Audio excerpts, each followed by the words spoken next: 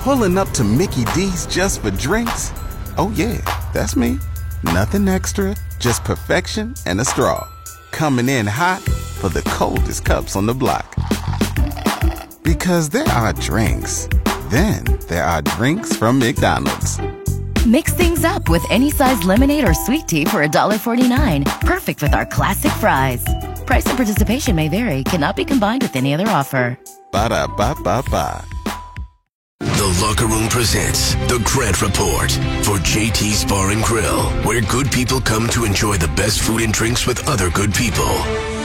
Now, Grant Johnson. How does this happen? Oh, my God. Only in politics. That's the only place where this sort of thing happens. The city manager for Edmonton has announced that after reviewing the books, he has managed to find $15 million in savings. Holy shit. Sometimes when we're talking about government, we forget how much $1 million is, because they throw it out there so willy-nilly. Oh yeah, that's going to cost $20 million. That bridge is $100 million. A gondola over the river, $10 million. It's cheap. It's nothing. No big deal. But $1 million is still a lot of money, and they just happen to find 15 million of them sitting around, and nobody noticed. I opened my backpack the other day, and true story, I found $25 in a pocket, and I was very excited.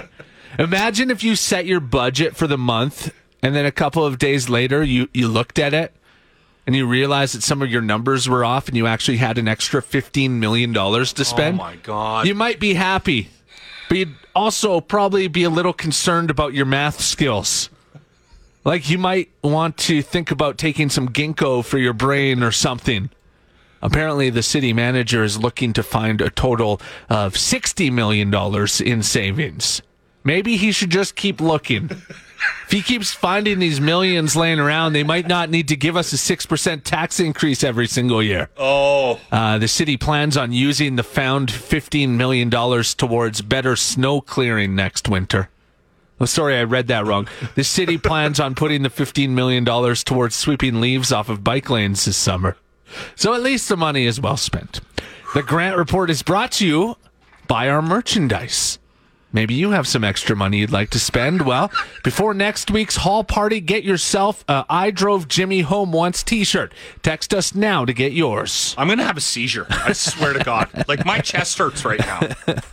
You're in the Locker Room on 95.7 Cruise FM. If my taxes go up next year, I'm going to go down to City Hall, and I'm just going to start fighting city councilors. Okay. I'm just going to square off every time they come in. I'm just going to, all right, sorry, let's go. Come on! That's your fighting stance, eh? That's why he I don't gets think you're his going to butt last kicked long. so much. You fight like Grant, an old 20s boxer. Taxes have to go up. See, yeah. Taxes have to go up. They do. It's Every the only year. way. I actually had a city councilor tell me that. They have to go up. Every year they have to go up. It's the way things are. Just as the Mandarin says, this is the way. Oh, my God. Literally. Thanks for ruining my Friday. This is your fault.